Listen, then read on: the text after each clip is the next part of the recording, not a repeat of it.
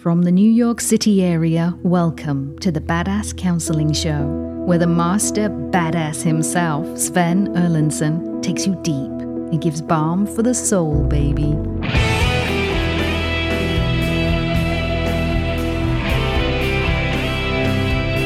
And we are here. I am in studio with Rob. And KC is actually not in the booth. Come over here and say hello, KC. What do you got to say for yourself? How are you guys today? Good to have her here. Always eloquent. And she is seldom down here amongst us, so it's great to have her here. And to all of you here on TikTok taking my question or giving me the questions, thanks. It's great to have you here. We are taping an episode of the Badass Counseling Show. This one will actually be going up tonight, Saturday night, 12:01 Sunday morning. So we're going to just dive right in. I've got a question here from Mark. I'm thinking of getting a cat to bring more love and meaning to my life. Thoughts? I don't know why you wouldn't, Mark. I mean, all the dog lovers would say, no, don't get a cat. And all the cat lovers would say, yeah, but dogs are so much more work. You have to potty train them, all that shit. But your fundamental premise, you're considering getting an animal to bring more love into your life. I'm a big fan of it. I have 3 dogs myself. My kids have dogs, one as a cat and so forth. So, no, I think it's great. And that's you getting your own needs met. And while you're doing that, I recommend that you're also doing journaling. I mean, counseling, sure, too. But always flushing out your feelings and getting down to the messages inside of you that might be counter to love so that you're flushing out the crud so that your own natural love, because self-love is a natural thing, that natural love for yourself can flourish. But get a cat to get more love and meaning in your life. I'm all for that idea. And you know what? Go for it. All right, next question. I feel energized when speaking to others about healing themselves. Should I be a group leader? You know what's great about that question? What's great about that question is I believe in following your energy. I really do. And one of my all-time favorite authors, one of the sort of Bibles in my own spiritual work over the last 37 years, is a woman by the name of Shakti Gawain. She was sort of a new agey person back in the 80s, 90s. I don't know if she's still alive or not, whatever, but her book, particularly her book, Living in the Light, she so clearly and simply, in ways better than I have ever written in any of my books, she so simply talks about how really our connection to our own energy is leading the path for who you really are.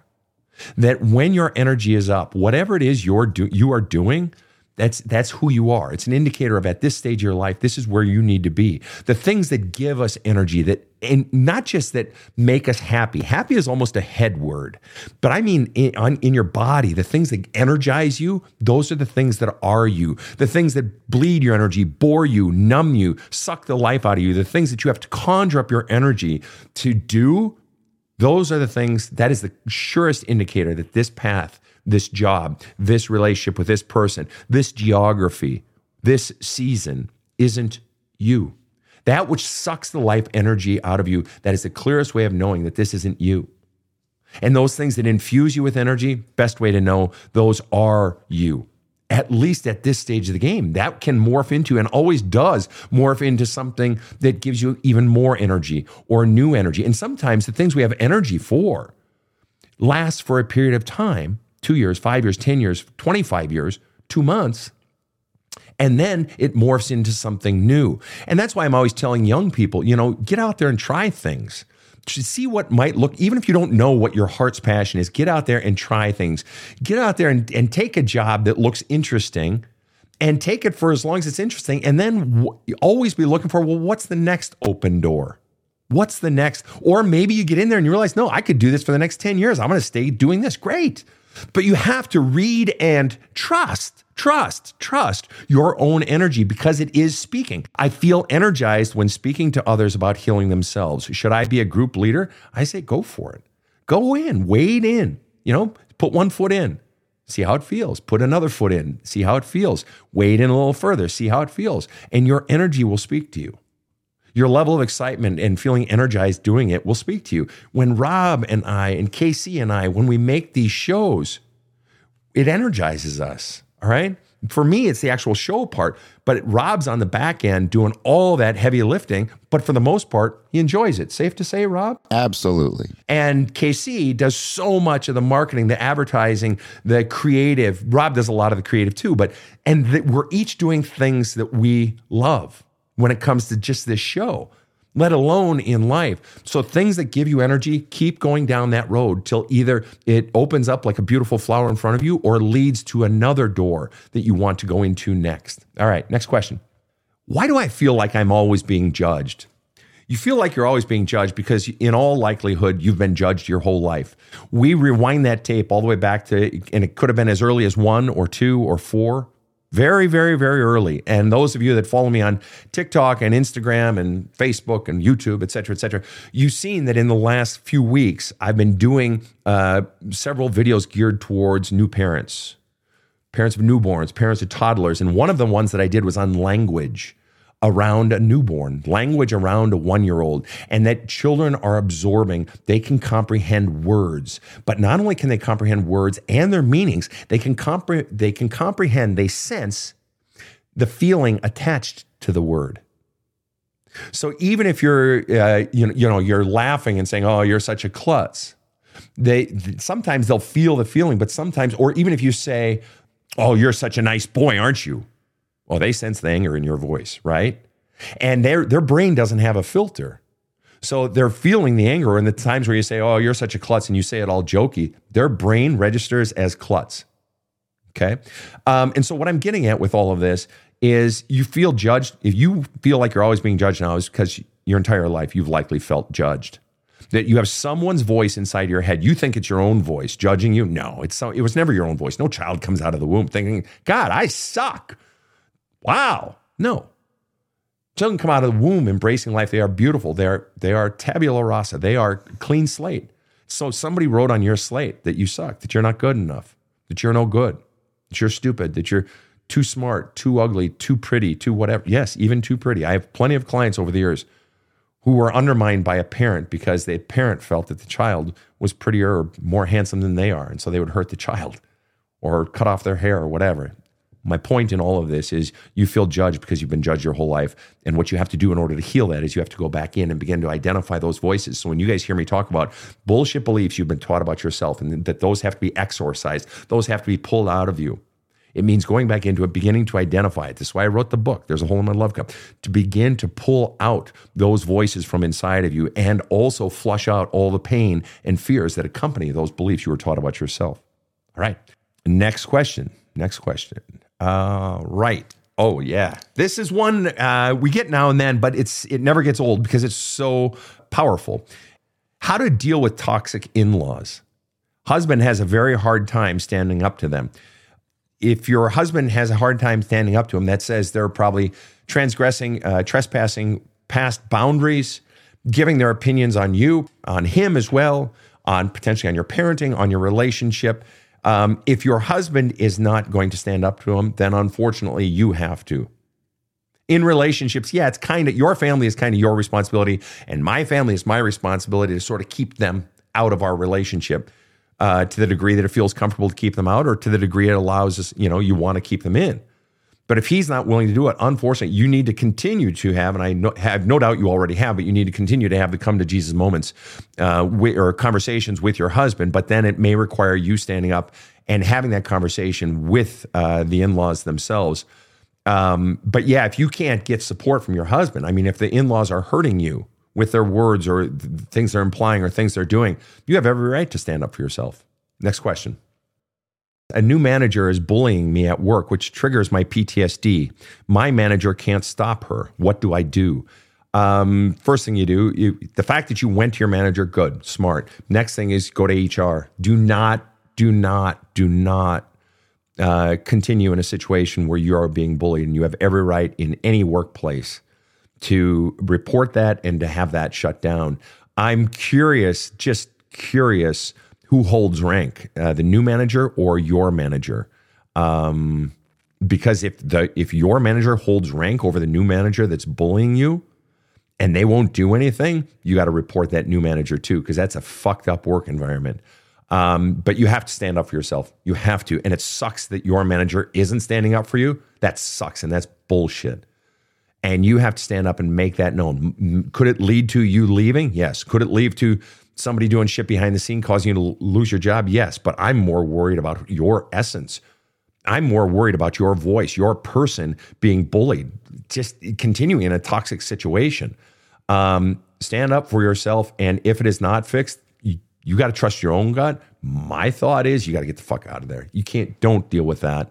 Don't stay in a situation where you're being hurt. Don't do that. If you can get on with it and get out of there. If they won't fix it, get out of there. All right. But you have to trust your own inner voice, but you have to protect yourself. All right. Next question. How to deal with wife's affair and recent divorce. There's no question mark on it, but I'm going to assume the question mark. How do I deal with my wife's affair and recent divorce? Well, it sounds like there's nothing to deal with regard to your wife. It's done. It's gone, right? The divorce is done, which means you are not going to get your needs met from her, obviously. So the idea of going to her and wanting an apology, or the idea of going to her and wanting to talk it out, she's in likely self-protection mode. And if she's selfish enough to have an affair and then, get a divorce, but especially the affair, she's clearly not terribly concerned about your feelings. I mean, let's be real honest. You would have, if she had talked it out and done all these things, you likely would have indicated this. So you're left hanging is what I hear you saying. You said, what do I do about my wife's affair and recent divorce? First thing you got to do, most important thing, in the case of your wife's affair and the divorce, is you have to start grieving. You have to start flushing out all the fucking pain, because you use the word deal with. Deal with. That implies stuff inside of you. You're not having to deal with her. She's gone, right? And that makes you sad. The mere hearing me say those words, the mere thought of it, you're grieving. Otherwise, there'd be nothing to deal with, obviously. But not just the feelings of grief, but the feelings of betrayal and so many feelings churning inside of you. That's what we're really talking about, aren't we? So first of all, I'd say if you aren't in therapy, it's probably a good idea to get into it, but you can heal yourself. And that involves the journaling, the letter writing. This is why I made, this fucking podcast and put these shows out there so people can hear their own story in someone else's story. And that has a healing effect, and it provides prompts for you in your journal writing. Another recommendation that you guys hear me recommend all the time is I would strongly recommend that you start with one long letter to your ex-wife that you do not send. Do not send. Why not send it? Because if you think you're going to send it, first of all, it's not going to have any effect. She's gone. All right. But more importantly, if you are thinking about sending a letter to a parent, who you're still wanting love from, or to the brother who's being mean to you, or whatever, if you think about sending it, you're going to edit it.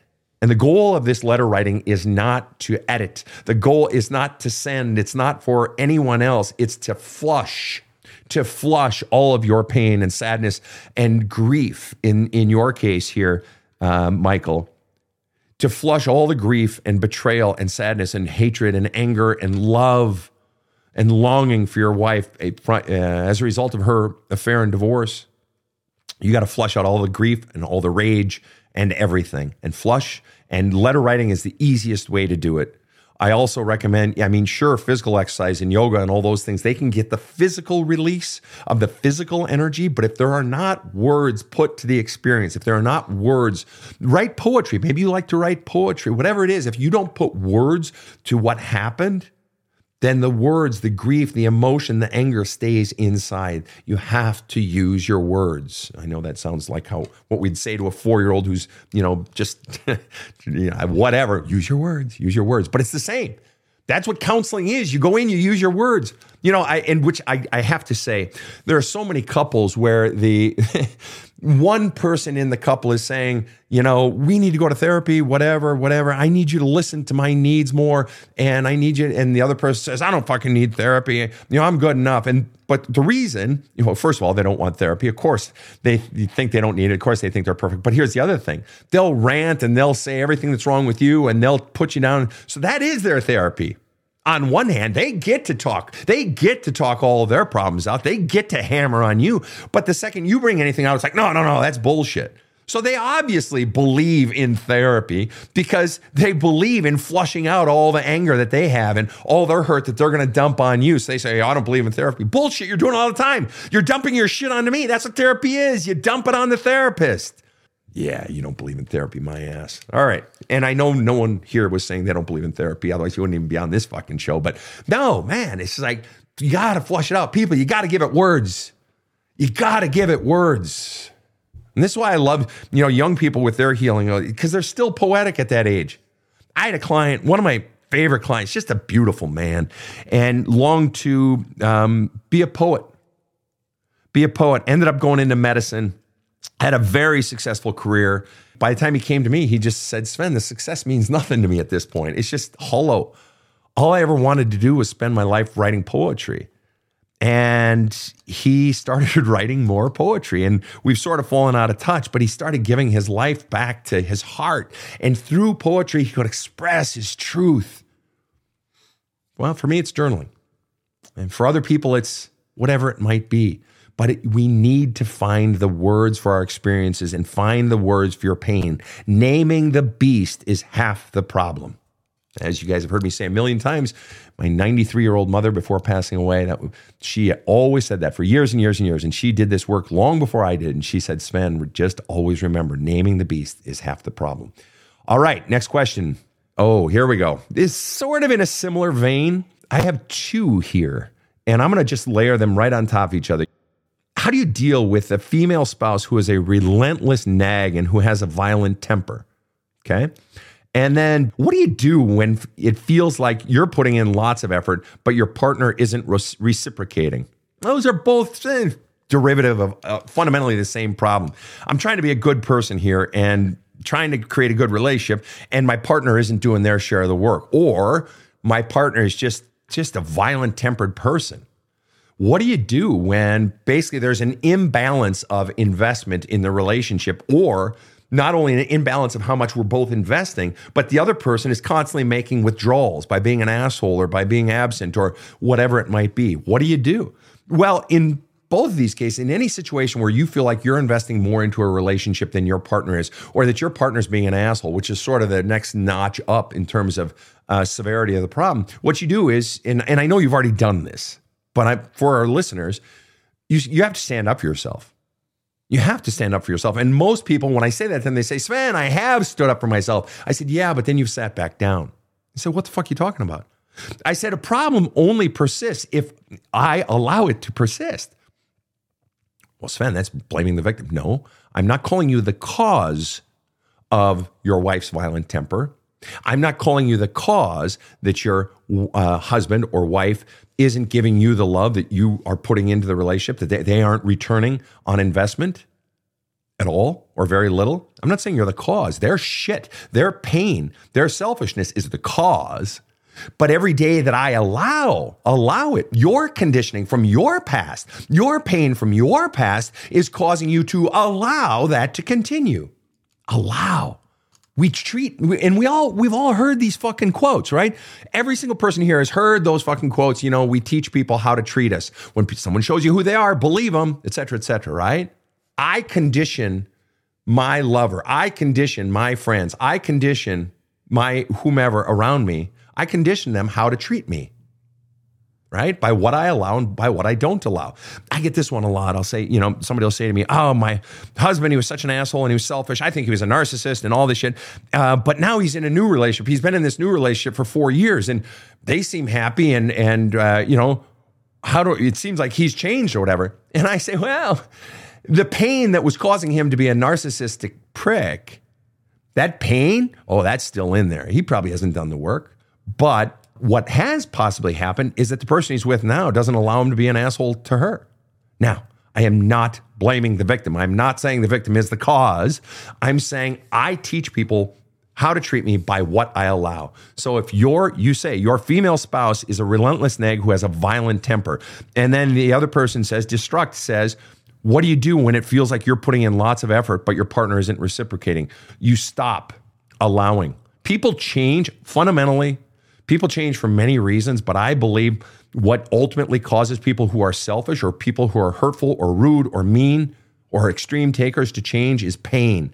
We just taped an episode of the Badass Counseling Show this morning. We just taped it in studio on narcissism, easily the most powerful episode. And Christ almighty, just a week or two ago, it was our most powerful episode. Then we just taped this one today. It's like, holy cow.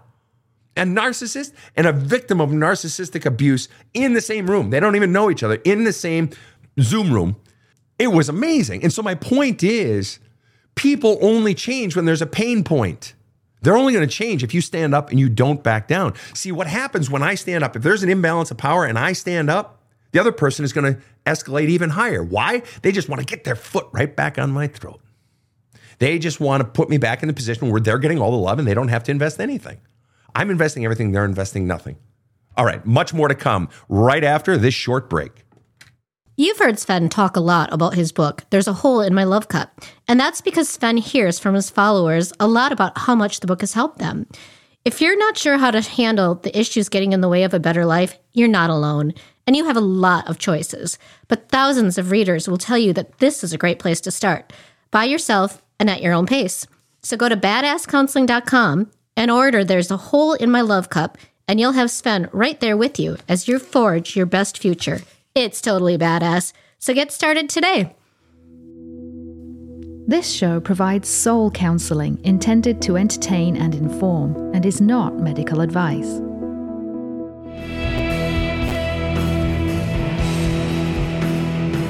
Now, back to the badass. We are back in a lightning round. Back at it. Here we go. The Tomato Lord has the question, or the statement, as it were. People want to impress their parents too much.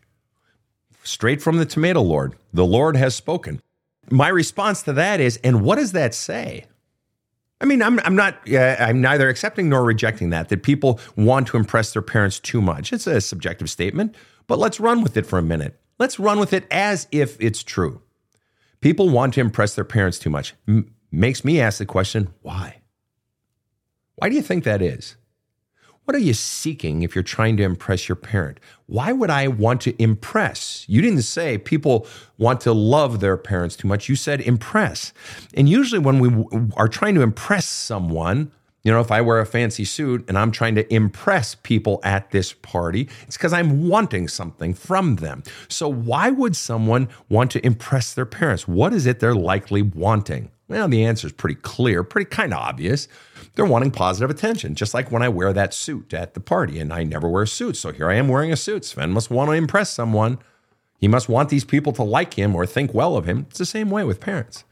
They're trying to get love. They're trying to get positive attention, or sometimes even negative attention if they can't get positive attention. So people are trying to impress their parents. Unfortunately, why would I have to impress a parent in order to get attention? See, that's the problem. It's not that they're doing it too much. It's that they have to do it at all. Because what it implies is that I only get that positive attention. I only get that parent pouring love into my love cup if I'm impressing them or doing what they want or avoiding doing what they don't want. So the mere fact that someone's having to impress a parent likely to get love is not a good sign. And that shit goes way back to childhood. Guaranteed. They've been doing it their whole life, that they've had to perform in one way or another to get attention from a parent. So when you see someone trying to impress their parent too much, if you don't feel compassion for them and understand that what's driving it is pain and lack of love, you're missing the point. And I'm not saying you particularly, Tomato Lord. I'm just saying for all of us in general, if you see someone trying to impress a parent, what they're fundamentally saying is, I have to work to get my parents' love. That my parents' love towards me, them pouring love into my love cup, is based on action rather than just my essence. Good parenting is when the child knows they're loved simply for who they are. I am alive. You are my child. You are good. You are great. You are wonderful. You make good decisions. Even when you screw up, big deal. I love you. You are my child in whom I am well pleased. That's good parenting. Highly problematic, long-term, highly problematic parenting is when you got to go through the hoops, or you need to impress me, or I don't like what you just did there. You need to change because I want something different. Even to a freaking adult. I'm not even talking about just a little kid. So that longing to impress is a longing to get positive attention, love. All right, next question. How do I know I am ready for a new relationship after a long-term narcissist relationship? Well, the mere fact that you're asking that question says that you want a relationship. Otherwise, you wouldn't even be considering that question. So you want a new relationship. What I would ask you to identify for yourself in your journaling and or counseling with your therapist, but particularly in your journaling, is what do you believe was really driving you in that narcissistic relationship? What was keeping you in it? What was the fear driving the behavior that kept you in it? That would be my first question. Second question I would ask you, and I'm hoping you're writing these down because you need to be looking at these in your own journaling. Second question I would ask you is, when was the first time something felt off? And I want you to go way back to the beginning. And then whatever you name now, oh, it was right before we got married and this thing happened. And then go back even further. Was there something before that felt off? And then go back something even that just felt off.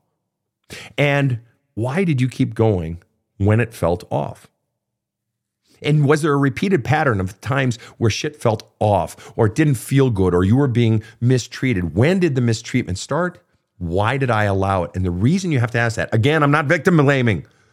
I'm not blaming you for how you were treated. What I'm saying is if you want to solve the future, you have to look back at the past and say, what was going on inside of me that I tolerated this shit? Because until I can answer that question and adjust that dial, I'm going to do it again. There's high probability I will do it again. So to what degree have you examined your past relationship to determine when that narcissistic or extreme taker, as I like to call it, that extreme taking, when did it start? How did it manifest itself? Why did I miss it? Or why did I not want to see it? Or how did I address it then? And what allowed that problem to metastasize? And again, this isn't to blame you. This is simply to help you find what's going on inside of you. And I'm not Buddhist, but I'll steal from the Buddhists. And, one of the things they talk about is that awareness, life change, the fulcrum of life on which so much hinges is awareness. And not necessarily aware of what's going on around you. If you're an extreme people pleaser or an extreme giver, oh, you're an expert at what's going on around you, aren't you? You got fucking cameras monitoring people. Okay, what do I need to do to get love from this person? What do I need to do? What do they like? And so you become an expert. Okay, I'll give them this. I'll give more. Then I'll get some love in return, right? I talk about this in the book. But no, the awareness that I'm talking about, that the Buddhists talk about, is this awareness of what's really fucking going on inside of me. See, when we cut children off from their feelings, when we teach them that your feelings don't matter, only my feelings matter, I'm king of the house, or I'm the alcoholic, or you got to walk on eggshells around me, we're teaching the child that your feelings, who you really are, doesn't matter. And so they crush that stuff down. They lock it in the vault, or they put it in that cigar box and lock up that cigar box, wrap it up in duct tape and stick it way down deep inside under the bed next to the Christmas sweaters, right? Right. And so if you're not good if you haven't been allowed to feel your feelings, then the notion of feeling what's going on inside of you when somebody mistreats you, you've already shut that off years ago. So you get into a relationship now, you're not tuned into what's going on inside of you, except the elation of, oh, somebody likes me. Oh, somebody likes me. Oh, somebody likes me. But all those other red flags have been turned off, either because you've been conditioned to not even see them as red flags, right? Because that's normal treatment. Oh, somebody yelling at me? Oh, fuck. That's not red flag. I'm used to that. Or you can't even feel any feelings. Red flags don't exist because you've shut off your feelings years ago because your feelings weren't safe. They weren't allowed. And so the question becomes, are you tuned? You're wondering, how do you know if I've come out of a narcissistic relationship? How do I know when I'm ready to go back in? This would require a deeper conversation, but ultimately, have you confronted your fears? Are you aware of what's going on inside of you? Do you feel your feelings? And do you have the courage to stand up and say no when someone is hurting your feelings, transgressing your feelings and you? To say no, because you have to do it at the start and you have to do it at every turn, because that's how we condition a new partner, a new friend. That's how we condition anyone for how to treat us. But if I allow the poor treatment, I'm teaching this person it's okay to treat me that way. Well, that's just going to fucking metastasize. That's a cancer that ain't going to go smaller. That one's just going to get bigger. All right, next question. I stayed with a cheater because I made excuses for them. This is some of the best advice I've heard. Well, you're very sweet. Thank you, Aaron. But I want to look at what you said in your first sentence there. I stayed with a cheater because I made excuses for him. That's right. And what would be really interesting, and I could probably guess the answer, but what would be really interesting is to ask you, why did you make the excuses for them? If there were a fear driving that behavior, that you're making excuses for the cheater, you're defending a person cheating on you in your own head, what was the fear driving the behavior? Because you guys know me well. It's always fear. Everything is fear. Or I ask the question, if you're ever trying to understand why someone is doing something that doesn't make sense, always ask yourself the question, what's the primary fear driving the behavior? Then speculate the answers, write down whatever the answers might be, and then go with the biggest, hairiest, scariest one. That's why someone is cheating.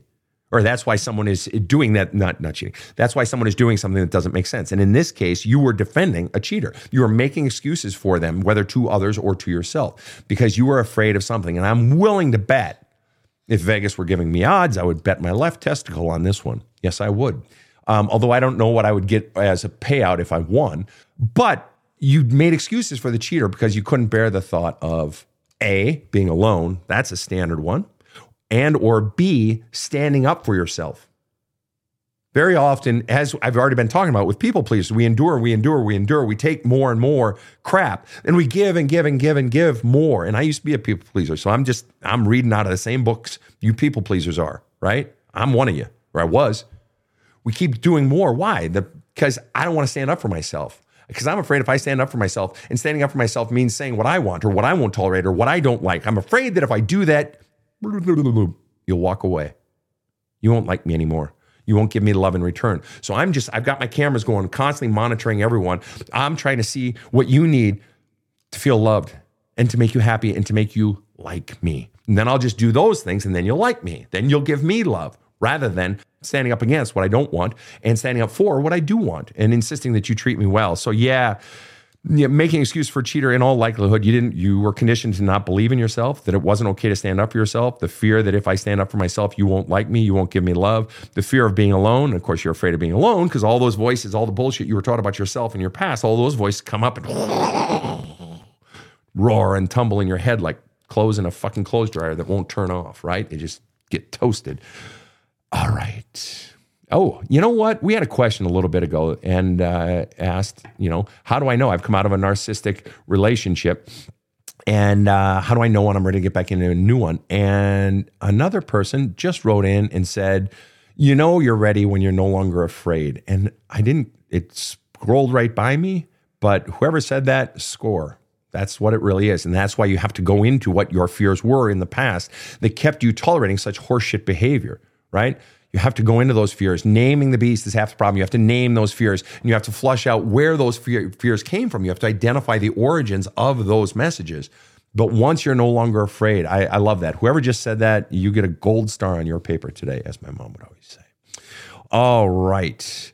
People pleasing everyone but ourselves. We forget we matter. And I love that, Mama Bear. I'm going to tweak one little thing. It's not that we forget. We were conditioned to believe. People pleasers were conditioned to believe they don't matter. So it's not even a forgetting.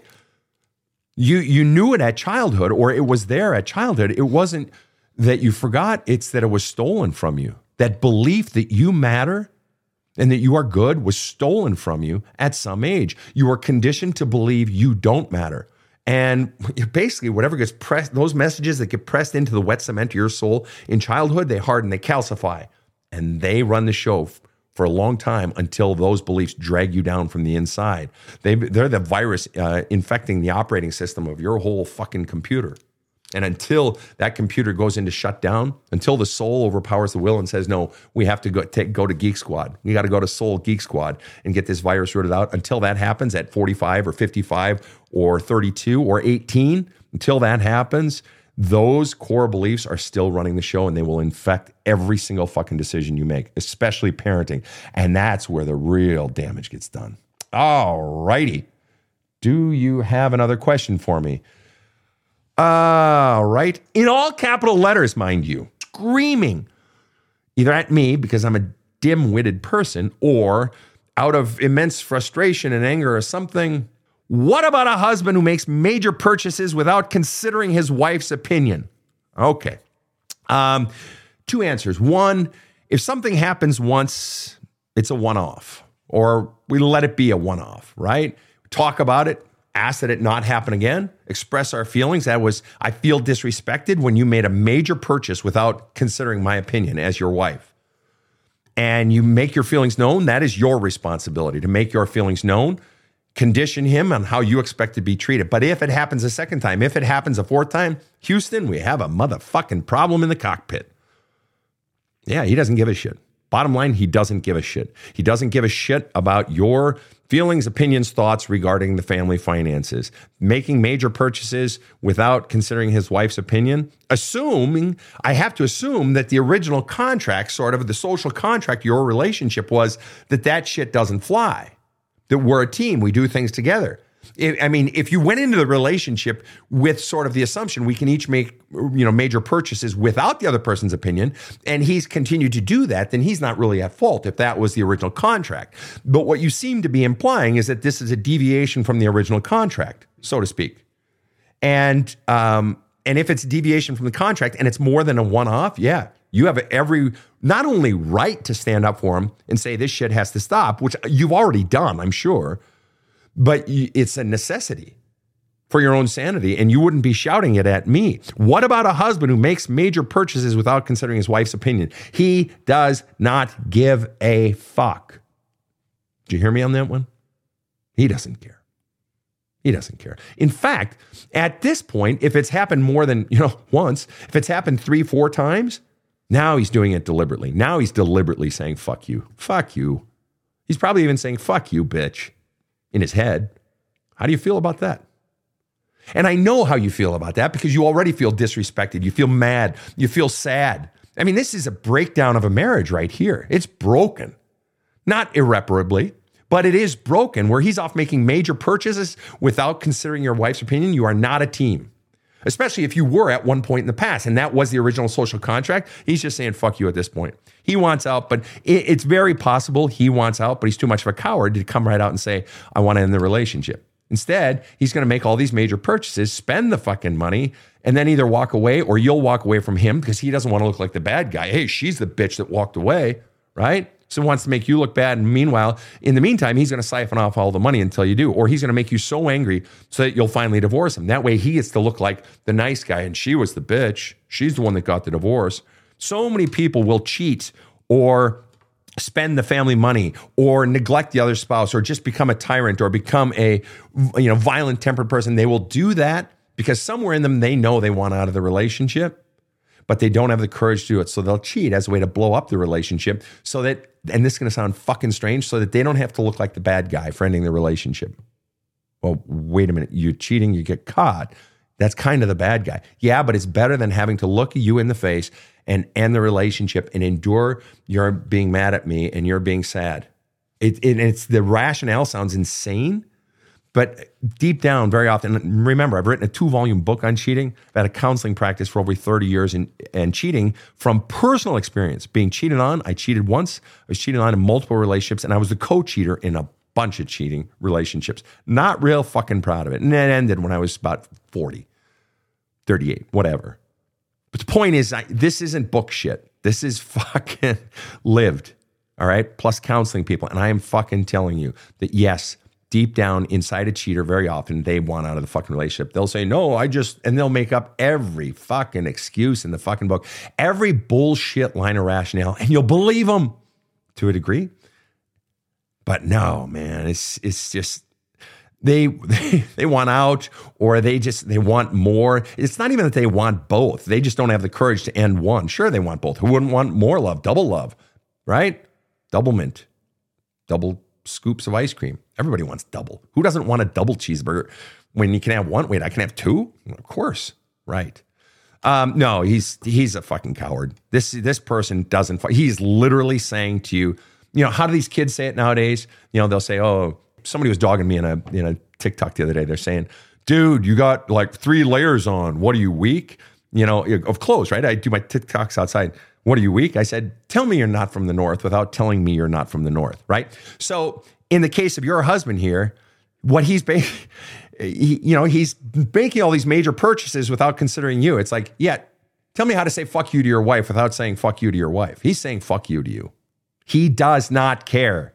He is saying, fuck you. Regardless of what coming out of his pie hole, his actions are saying, I fucking hate you. Or go fuck yourself. Or you're so insignificant to me. That's what he's fucking telling you. More to come in a minute. But first, a short break. Here's a conversation I recently had with my producer, KC. So KC, you've been in this business a long time. Why do you work on my show? It's because we're helping people change their lives. Listen to some of the feedback we get. Finding that podcast changed my life, my career, and the way I parent my son. This man basically broke my generational trauma. Or this one. I heard one of your podcasts last week, and it was talking about how a girl was always very reactive when she was talking to her mom. And then it was because she's constantly listening to all the negative things her mom said, and that became her own inner voice. I shared that with my therapist, and when I say I was in tears, I was bawling. I've only ever brought my mom up in therapy like 2 or 3 times, and today was a major breakthrough. So thank you so much, Sven. You're amazing. Well, Casey, I love having you on the show, and you're amazing what you bring to the team, and it's cool to think that we're touching people's lives, and thanks for what you put into it. I really believe in this show. People should definitely subscribe and download it. It'll change your life.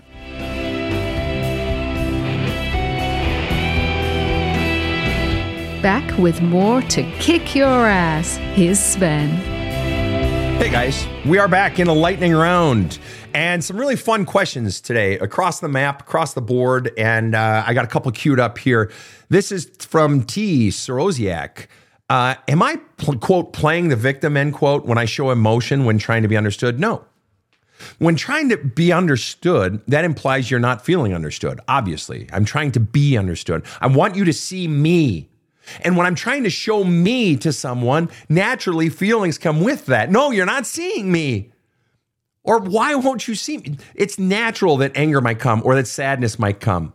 Are you playing the victim? No. And somebody playing the you're playing the victim card, someone playing that card of accusing you of playing the victim is not somebody who's playing fair. That's someone not wanting to listen. And likely because they can't deal with your feelings. They can't deal with the idea of you're being sad, and so they're going to belittle you. So you're in a relationship with someone who's fucking belittling you. So you got that going for you. No, that sucks. And it's not fair, and it's not okay. So I'm telling you, no, definitively, you are not playing the victim. And I mean, if you want proof of that, let me just ask you this question. You won't be able to answer because we're on a live feed here, but are you playing the victim? No. I guarantee your answer is no, because you wouldn't even ask that fucking question. No, you're just being real. You're trying to be real and feel heard and feel understood and be seen. We all want to be seen in life. We all want to be accepted for who we really are. Male or female, fucking non-binary. This is everyone. Whether it's in our friendships or in love, we want to be loved for who we really are. But of course, the downside of that is you have to show who you really are. That's the scary part, right? Because it's far easier to be rejected for a persona or a false version of myself, the version of myself I've always been, versus who I really am. You put that out there and then you get rejected. Well, that hurts. That's a sting of a different stripe, right? But that's what it means to be seen and to be heard. It's to have the courage to put yourself out there. And if you've been stung in the past, it's a little scary, but you got to just keep doing it. And the people who really love you will accept that and welcome that and encourage that. And they love who you really are. But it all starts with you having the courage to reveal who you really are. Next question. This is a good one. I've never had this question on the show, and I like it. I like it. How do I feel like I'm not in a competition with my ex on who can find new love first? I'm not laughing at you. I'm laughing at the somewhat universality of that question and derivative questions where you're in competition with an ex or you're tracking, sort of relative success. It's what we go through when we're young in our 20s and 30s and shit. And well, all my friends, they're having this success or they're all getting married and I'm not married yet, where we compare ourselves, the keeping up with the Joneses shit. It just takes on a different flavor in different generations and whatever, nuances and so forth. But how do I feel? So you're in a competition with your ex on who can find new love first. And you're asking, how do I basically get out of this fucking loop?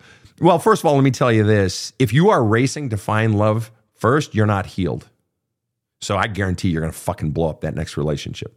Or I guarantee you are going to find someone who's going to fucking torch you. The mere fact that you're rushing into love says you are not going at your pace, that your love, your new relationship is being determined by this external source, your ex-lover. Yes, it is being determined because you're racing. You're looking at this person, looking at them, wanting to get love first so that I can look at them and say, fuck you, right? Right. So some external source is determining the speed and flow of your life and your love relationship. So in other words, your ex is still running your life. You realize that, right? You realize that if you are comparing yourself to your ex and you're trying to get a new relationship, I want to get there faster, faster, that if you're doing that, they're determining. They are significantly influencing the velocity of your life. And you're choosing love not because this is the right person in front of you. They're in the ballpark. I'll take them as long as it means beating the ex. That means your new relationship, you're basically saying fuck you to this person you're getting into a new relationship with. Do you want to know why? Because part of the reason, sounds like a significant part of the reason you're getting into this new relationship is as a fuck you to your ex. So this person in front of you, this new person, let's call him Paul. Paul, you're just here so I can say fuck you to my ex. It's like the people who have a second child just so our first child will have a play friend. Not a good reason to have a child. There's got to be a little more behind it than that. Right. Paul, you're getting fucked over, dude. You're getting fucked over. You're a placeholder just so I can say I beat him. I mean, you're nice. You're in the ballpark. Not everything I want, but you're good enough. Come on in. Good to have you here. Try the veal. So how do I feel like I'm not in a competition with my ex? You got to go inside yourself. You got to do your fucking journaling. You got to look at, why do you want to compete with your ex? Why are you still comparing yourself to the ex? What's the fear? Is the fear that if they get love first, then they're better than me? So I'm still comparing myself to my ex? Is that what's going on here? What is the fear driving the behavior? The question is, how do I feel like I'm not in competition with my ex on who can find new love first? You have to go inside yourself and ask yourself, what is the primary fear driving the behavior? What do I fear happening if I don't find love first? That he gets to say, I beat you, or what is it? And you realize how, I don't mean to be rude, but how petty that is, how small that is. You're letting your love life, your future relationship be determined by not just a past relationship, but be determined by something as small as wanting to be first. It's like, no, you got to heal that shit, because you are going to fuck over your next relationship. It won't be the other person's fault, because you got into love with Paul or whomever for the wrong reason. You got into it to beat X rather than to be fully present to Paul, which means, and just for the record, even if you get in that relationship with Paul, if the voice of your ex is what got you into the relationship, do you think that voice of your ex is now going to magically go away? No. The voice of your ex is still whispering in your fucking ear, and you're still fucking listening. And that will infect that relationship with Paul or whomever it might be.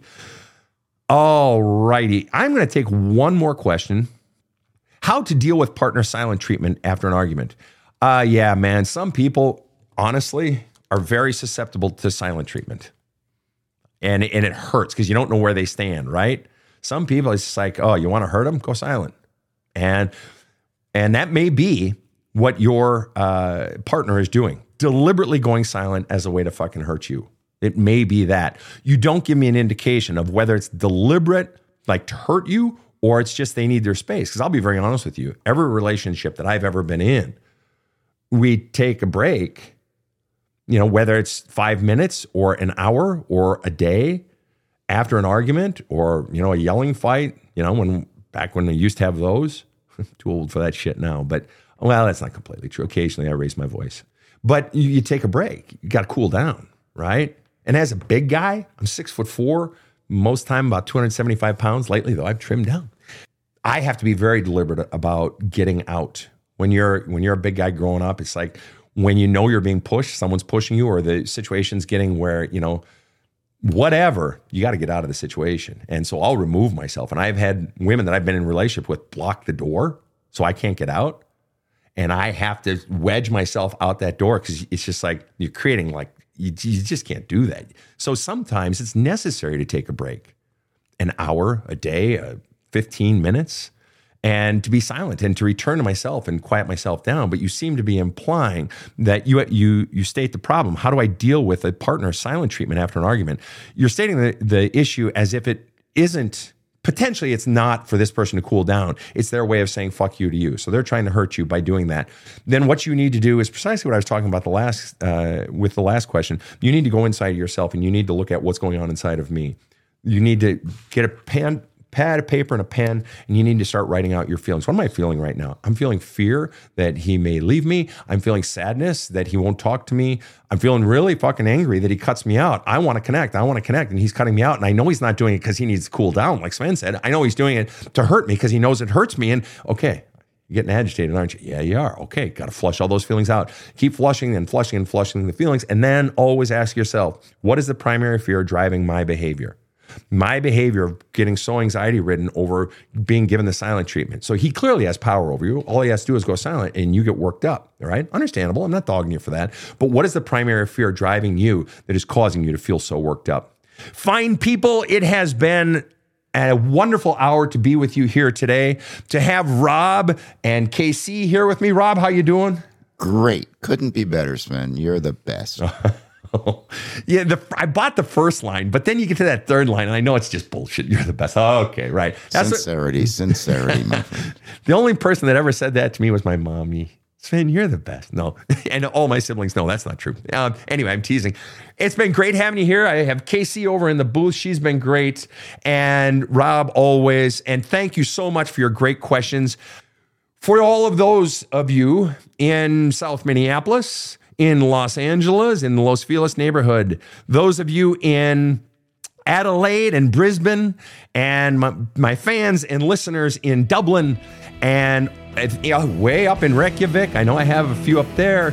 It's great to have everyone here. Thank you for tuning into the show. And on behalf of the production team and myself, have a kick-ass day.